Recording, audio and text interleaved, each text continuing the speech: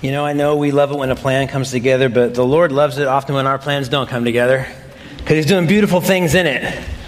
And I don't know, I really appreciated that, Andrew, actually. So I was grateful for that. And I'm grateful also that we've got, again, a time that we can look at what God is doing around the world, because it's such a significant thing. We easily get caught up kind of in our own, little worlds. And it's good to branch out, look out, be different places. And that actually happened recently with me. I found myself a couple nights ago in downtown Oakland at the Fox Theater. And you're going, Chris, what are you doing down there? Well, there was a reason, okay? There's this jazz group called Snarky Puppy. It's a great band, and I wanted to see them. And I took my cohort in jazz, my friend in jazz, Tom Ravenberg. So he's the sound guy back there. So we're kind of like in this, I don't know, it's a club of two, essentially. We jokingly call each other the Sultans of Swing. And that's what we are, kind of. Anyway, but we went down there, and we went to, hear this thing. And so when you're down there, though, you got to grab some food first, right? Well, yeah. And so there's a place right across the street. And it's kind of this fusion ramen place. But we knew we should go there for one reason. There was a line to get in. Right? That's a good sign. If you walk into a restaurant and it's you and like the family of the cook and it's a bad sign. Right? But this place there was a line going out the door. And I'm telling you, we were not led astray by the line. It was fantastic. It was so good. And it kind of makes you think, I had oxtail ramen. Have you ever had that before? See, you're going, oxtail, what are you talking about? You know what? If it's prepared well, it's really good. You should try it sometime. But what happens is, I was thinking of that restaurant and this meal that we enjoyed, and I'm going, what a contrast that is with, some of the things that you would see on TV. Maybe you're familiar with this show called Kitchen Nightmares. A guy named Gordon Ramsay. Every other word of the guy is beeped out, by the way, right? He's just like, what does he do? He comes into the restaurant because these restaurateurs, they've got this establishment, and they're caught up in marketing and decor and how they're going to print the menus and how to staff. But they forget one critical thing. Does the food taste good? And so he'll go through and he'll actually, spend a lot of time painfully showing these restaurant owners that they have missed the entire point. They need brutal honesty. And so he'll order about a half a dozen items off the menu, and then he will, with great passion and clarity, explain how horrible each one tastes. This tastes like the underside of my shoe, only a little worse. He'll just say things. He's trying to bring them out of this phase of denial. Why? Because they have to get honest about reality. What are you really there for? And those distractions happen, don't they, in life? We see it in other places. The Gibson Guitar Company, they wanted to become the Nike of musical instruments. So what do? They bought a software company. And you're like, folks, stop. Psh, psh, psh. You are Gibson Guitars. You don't need to do that. General Motors, what did they do? Eventually, they actually became a company that's a pension company that happens to make cars on the side to fund this thing. They missed the point. And it's one thing when it happens in those areas, but you know what? It's even more tragic when God's people forget the purpose that God has for them. It happens so easily, doesn't it? We easily get caught up in, well, what are we doing? And it's so quickly, especially within the American church in the 21st century, it's about programs and buildings and this sort of kind of entertainment and ways that we can try to muster up a crowd, and we forget the whole point. But it happens to us personally too, doesn't it? It's possible for us to walk out these doors and to go through several days, maybe even an entire week, without remembering We don't just go to work because we have a job. We don't just live next to people in our neighborhood because that's where we happen to live. We don't just have interactions with family because we happen to have been born into that family. We don't have the friends that we have by accident. No, all of those are avenues for the gospel. The person in the cubicle 2 cubicles down doesn't just so happen to be there. The person that you find yourself next to on BART didn't just so happen to sit near you. These are all gospel opportunities. And it's very easy for us to forget. And as has been mentioned, today is Global Impact Sunday, and we do this each year to recalibrate our hearts around God's heart for the nations. And so in light of that, I want you to think about what God said to Abraham right in the beginning when he first gave that promise to him. What did he say? In you, Abraham, all the families of the earth shall be blessed. What was he? This is the very beginnings, even prior to Sinai, prior to the Exodus. This is when God is just beginning to work in calling a people to himself. The very initial promise is, you are going to be a blessing to who? One ethnic group? One kind of area of the world? No. In you, all the nations of the earth will be blessed. And yet, like us, Israel too forgot.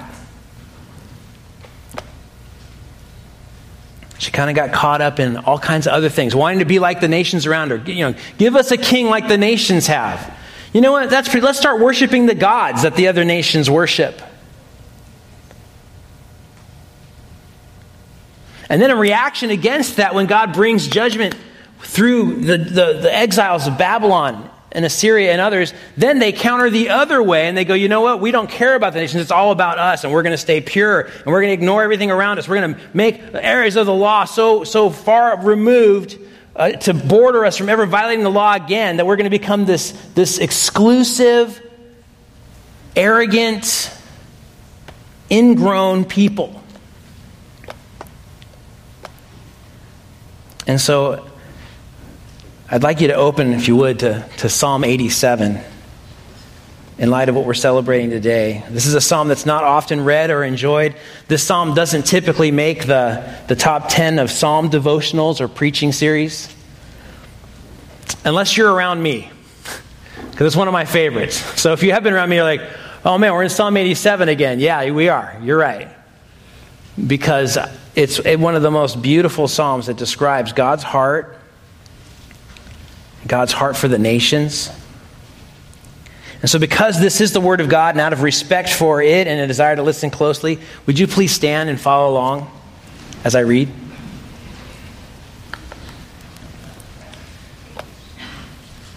Psalm 87. A psalm of the sons of Korah, a song. His foundation is in the holy mountains. The Lord loves the gates of Zion more than all the other dwelling places of Jacob. Glorious things are spoken of you, O city of God. Selah. Shall I mention Rahab and Babylon among those who know me? Behold, Philistia and Tyre with Ethiopia. This one was born there. But of Zion it shall be said, this one and that one were born in her, and the Most High himself will establish her. The Lord will count when he registers the peoples. This one was born there. Selah.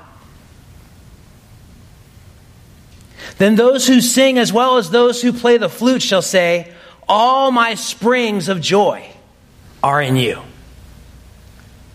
Let's pray. Lord, we ask that in our time together in this psalm, we ask that you would awaken our hearts. Awaken our hearts to your compassion and justice and your rule and reign, and also your call to all peoples everywhere to turn to you, to know you, to come to life in you, to be reconciled to you through the death and resurrection of Jesus, the Messiah. We pray that our passion would link with yours, that we would have your understanding and your view, not only of the world, but also specifically of this time, this place where we live, and the unique opportunities that you've given each of us to be those that would call people who are far from you close to you. We ask that you would do mighty things amongst us this day. In Jesus' name, amen. Go ahead and be seated. So as we travel through this psalm, we're going to see that God achieves his splendid salvation. Like many psalms, this psalm is about God and what he does. And he achieves it, he accomplishes it. And I'm using the word splendid on purpose because splendid has this idea of something that's magnificent, that's majestic, that's impressive. And that's what God's salvation is. When we see the intricate way it weaves together from the Old Testament all the way through to Jesus and all that lines up and interweaves. And what we find, first of all, is this. He achieves his splendid salvation, firstly, with a surprising priority. Look at verses 1 through 3. It begins with his foundations in the holy mountains. And that's a very abrupt beginning. This entire psalm, one reason some of the commentators say, people avoid this psalm. It's enigmatic, it's terse, these brief statements come out, blam, and then just kind of moves on. What's going on here? And so it begins with this abrupt but emphatic statement. The first word of the psalm literally is his establishment. So in other words, the city being described here, Zion, God's holy city, owes all of its stability and sanctity to God himself.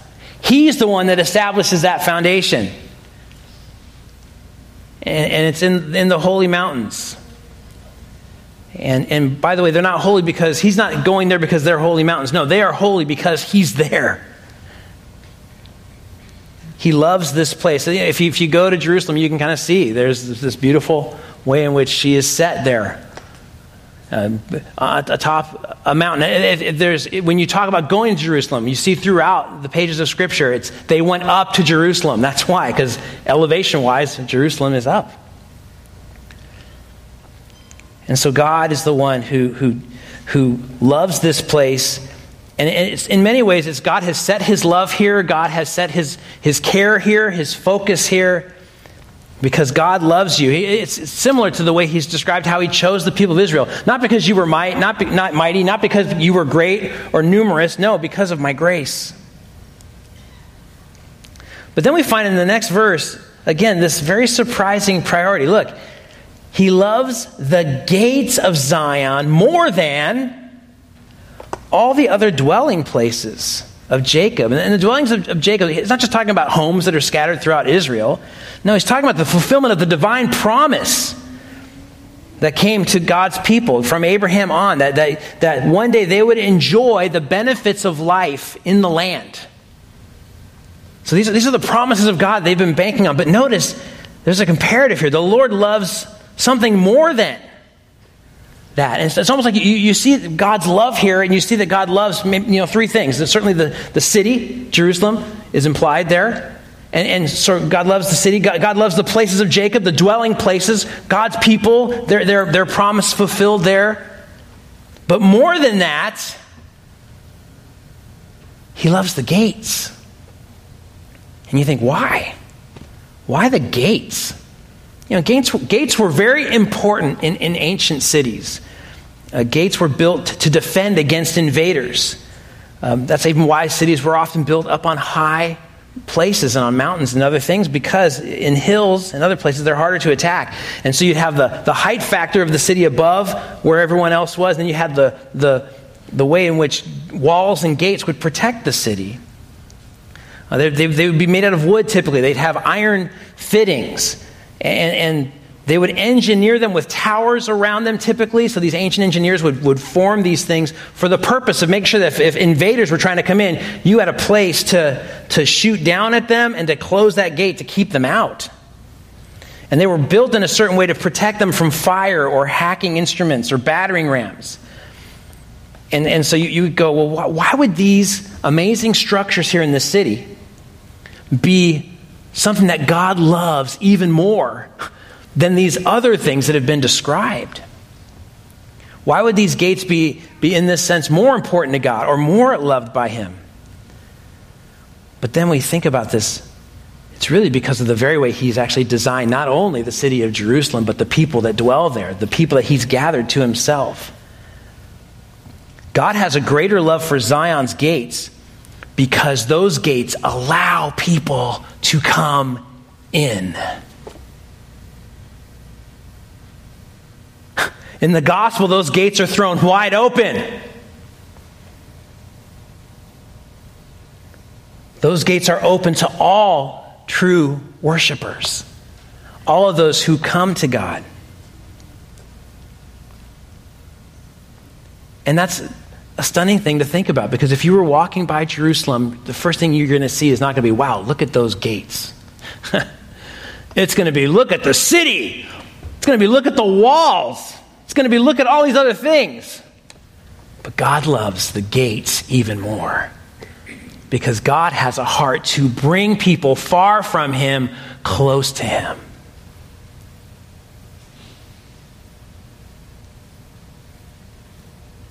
Is that your heart? Do you remember when you first came to Jesus?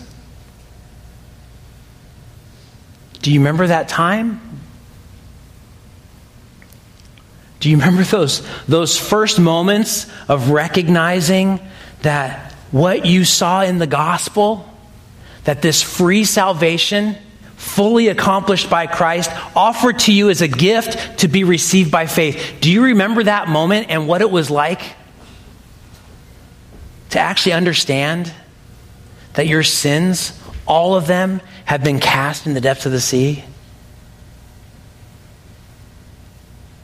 The gates are open. They were open for you. And when you walked in that first time, your life was never the same. How does that inform the way we live today? How does that ignite the passion that we would have for others to come to know that same salvation, forgiveness of sins? You know, Ephesians 2, Mike referred to portions of Ephesians earlier today, but we were dead in our trespasses and sins. We were walking according to this world, according to the prince of the power of the air. We were by nature children of wrath. That's all of us. And yet, what does it say? But God, rich in mercy. And what does he do? He takes us when we're dead and he makes us alive. For by grace you've been saved through faith, and that not of yourselves. It's a gift from God.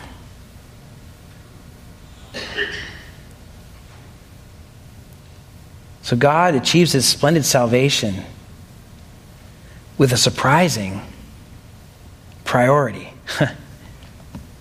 God loves the gates, and they're open. But we don't just see that. We also see that God achieves a splendid salvation towards a surprising purpose. We find that in verses 4 to 6. We find that it initiates with a quote, someone speaking. Who's speaking? It's the Lord himself. Shall I mention? That's God speaking. And the way that phrase works, it's commonly used culturally as sort of what a recorder or a registrar in a courtroom would say. That's where that phrase comes from. So the idea is God is declaring himself as king, and these people are members of his realm. And then we look at the list of people and we go, who are they? And that's what's really shocking. Because you would think it's all going to be children of Abraham, right? This is Zion. This is God's city. These are God's gates. This is God's land where he's called God's people to be. And yet the first one listed, shall I mention Rahab? Huh? The first person's gathered to hear this psalm the first time, they're going, hey, Korah, your sons, you got to rewrite this because that's just not right. Who's Rahab? Well, the name was initially used as the name of a sea monster or a creature that had dynamic powers exerted against the purposes of God. Later, Egypt could come to be seen as that embodiment. By the way, this is not Rahab mentioned later in terms of the spies that came to Jerusalem. It's a different spelling, different term. Okay, so not referring to her. But it is referring to Egypt and referring to this notion of a sea monster. And Egypt is essentially God's enemy. I mean, the people of God were enslaved in Egypt for hundreds of years. And yet, there's this list. Shall I mention Rahab? And then you think that's bad. Then there's the next group of people mentioned, Babylon. What? Babylon? If you want to just have one shorthand term in the scriptures for apostasy and debauchery, Babylon will do.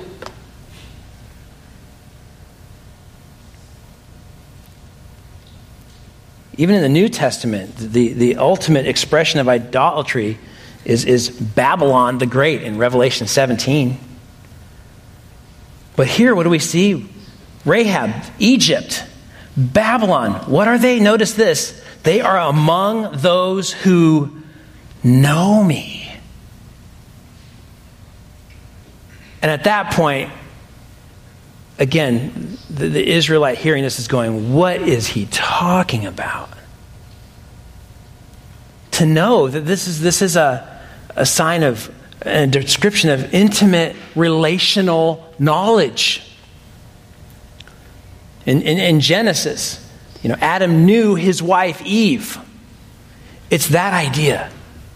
These people have a relationship with me. Rahab and Babylon, they are among those who know me. And certainly in our minds, we go back and we think of John 17, where Jesus says clearly, this is eternal life. And look at what it says, that they may know you, the only true God, and Jesus Christ whom you have sent. So this is a stunning statement. And God is making a very, very surprising declaration of his purpose here.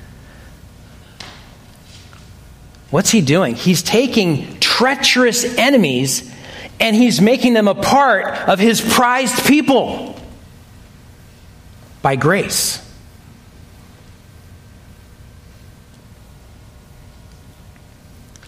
But he's not content to just leave it there. He'll go on. Behold, Philistia and Tyre with Ethiopia. And so now there's sort of a cascading effect of all these other people groups. Again, all of them enemies of God and his purposes and his people throughout different sections of the Old Testament. The Philistines, they were enemies of Israel, especially during the time of Saul and David. They came from the Canaanite coastland, from Crete, and they were very much opposed to what God was doing, and they took every opportunity to attack and derail. Some scholars trace them back and would say this is when Europeans first entered the biblical record, the Philistines. So if you've got European descent, congrats, you're a Philistine. We should be really grateful for this verse, because the gates are open to you and me too. Tyre is another nation. They were very sophisticated kind of people in the land of Canaan. And they were Phoenicians. They would have been those who lived in the area of modern Lebanon. They were a warring, seafaring people. And they were callous toward God. And yet here they are listed as those who know him. Listed as those who are coming into the community of God's people to worship Yahweh. And then Ethiopia. That's a portion of Eastern Africa. In this context, it might be referring to all of the continent. But the point would be these are people who are far away. To them, that would be like off to the ends of the earth practically at that time. And so places from far away are also coming and gathering here and worshiping. And he's not content just to leave it as, yes, I'm taking these enemies and I'm making them a part of my people by divine grace. More than that, notice the phrase, but this one was born there. Again, even more emphatic. And you'll notice that phrase happens 3 times in this psalm. This one was born there. This one and that one were born in her. This one was born there. The emphasis being that of birth, of spiritual birth. It's very surprising and remarkable that God has given these foreign believers the same place as native-born Israelites. Even the proselyte from the Old Testament, someone who is from the nations who would want to turn to Yahweh, they were not treated in the exact same way. There were differences. And so there's this picture of new birth here. And you kind of wonder, you remember in John 3 when Nicodemus is talking with Jesus and Jesus is saying, hey, you got to be born again. And Nicodemus goes, hey, wait, how do I enter into my mother's womb and be born again? And Jesus is going, yeah, just the face palm, like, really? And then he says to him, how can these things be? And Jesus answered, said to him, are the teacher of Israel and don't understand these things? You know, maybe this psalm is one of the places he should have seen that.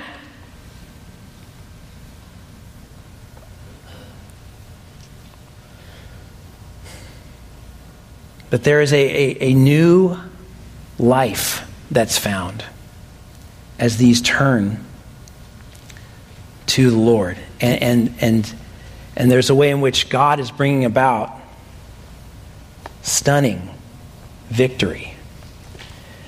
God is accomplishing this. In verse 5, we find that kind of a picture where you've got this reiteration, this one and that one, even more in fact. So particular people groups, they were born in her, in Zion, in Jerusalem. And notice what verse 5 says, and the Most High himself will establish her. It's talking about Jerusalem, and the language there would convey this idea of the mother city. In her, verse 5, they are born in her. There's this picture of Jerusalem as the mother city. And I think that, again, that is something that is stunning to see. That God is bringing this about. And that even Jerusalem is established by his working in that way. That she becomes the mother city to all these different nations that previously opposed God.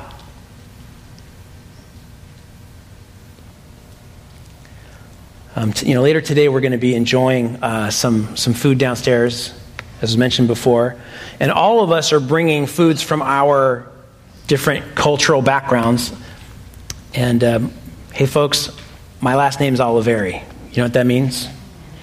We brought pasta. That's what that means. Why? Because it's food from the mother country. Right? That's what it is.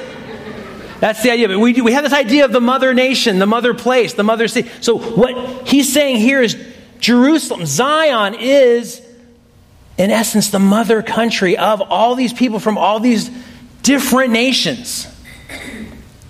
Because they were born in her. They've come to Yahweh. They've trusted him. They want to worship him.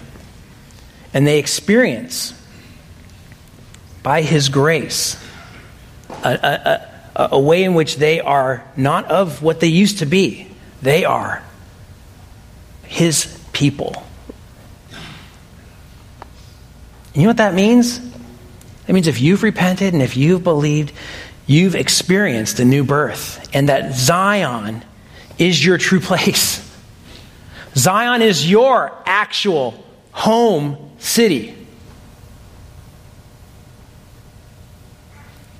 I love how the New Testament describes it. When you come to Jesus, old things have passed away. New things have come. You're a new creature. You've been given a new identity. You've received God's grace. You've been given an inheritance. You've been redeemed from the slave market of sin. You're reconciled to the one who made you to walk and live. Not in order to secure his acceptance. That's already been done by Jesus. Not in order to maintain some sort of way in which you're reconciled to God. No, Jesus accomplished that. It's finished. It's done. And now you're free to love him and love others because of what Christ has accomplished. You don't have to work to maintain your justified status, your declaration that God's declared you righteous in his courtroom. You don't have to do that. You're new.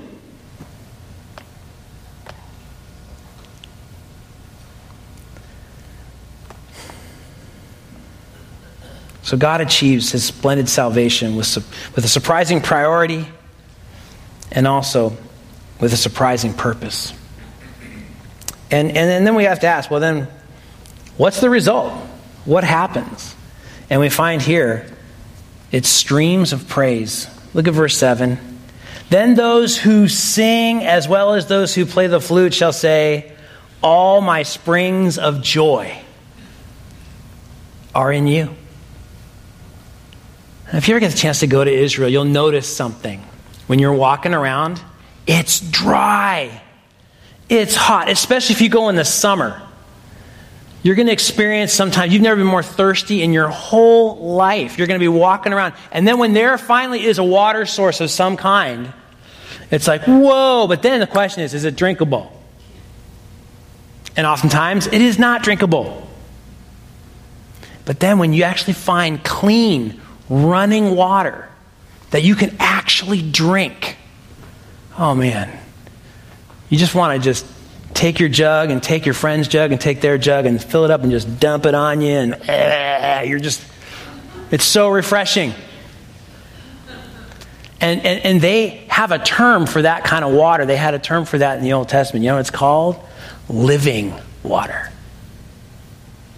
It's different.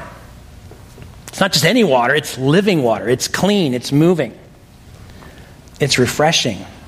And so this picture of living water is something that is used throughout the scriptures. We see it in a lot of places. In Isaiah 58, it says, and the Lord will guide you continually and satisfy your desire in scorched places and make your bones strong. And you shall be like a watered garden, like a spring of water whose waters do not fail.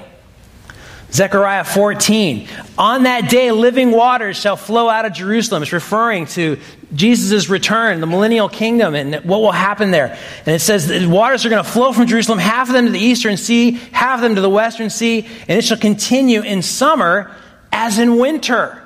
Again, summer, that's when the waters dry up. And this is saying, no, not in that time. The waters will flow.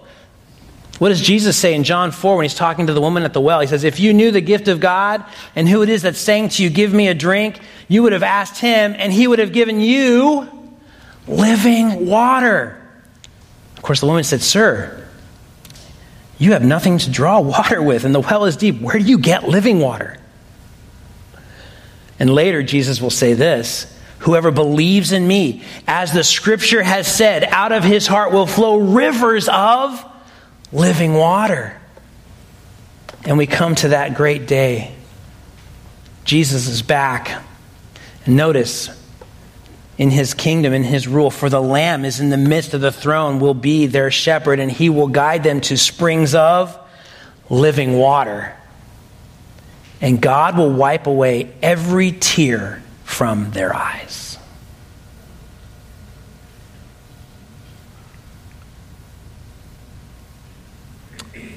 The response to God's surprising passion and purpose is to praise him, for he gives us life, true life, living water. It comes from him, and we need to live aware of this. We need to rejoice that all of us here, we have been enemies of God. We've been made God's friend through the redemption purchased by Jesus the Messiah. And then, in light of that, we need to live out His purpose, not our distracted purpose. So often, brothers and sisters, we run around like a restaurant who's forgotten we're supposed to make good tasting food. We think we're running around to, achieve the most comfortable life possible. In America, we get distracted and think that somehow politics is going to deliver us. We start to think that if my job would come together, or if I could somehow achieve this goal, be it financial or educational or relational or whatever it is, then my life would be fill in the blank.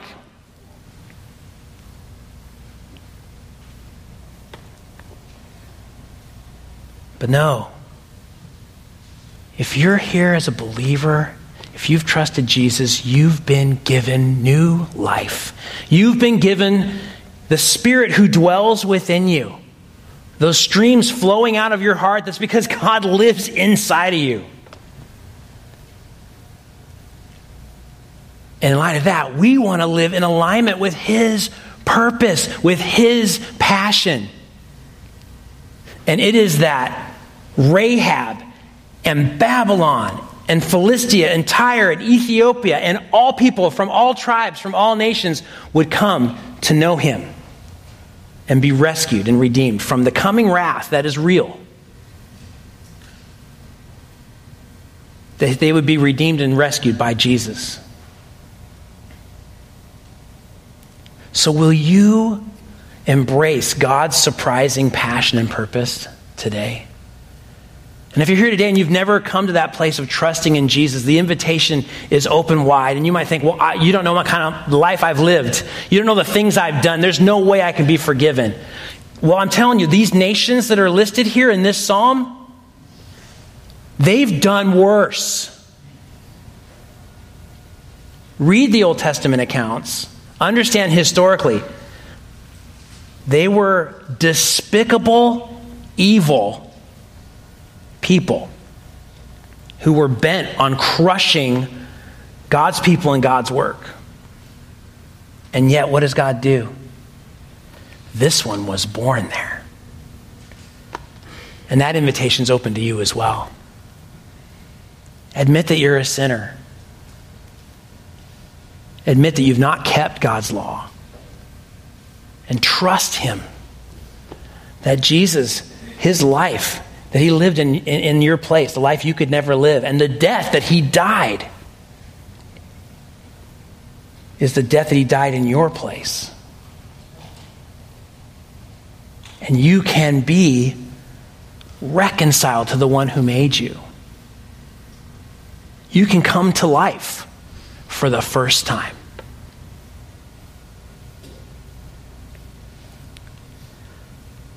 As we are thinking through the gates and the fact that they're open to all and our desire to call those far from God close to Him, let's remember something else.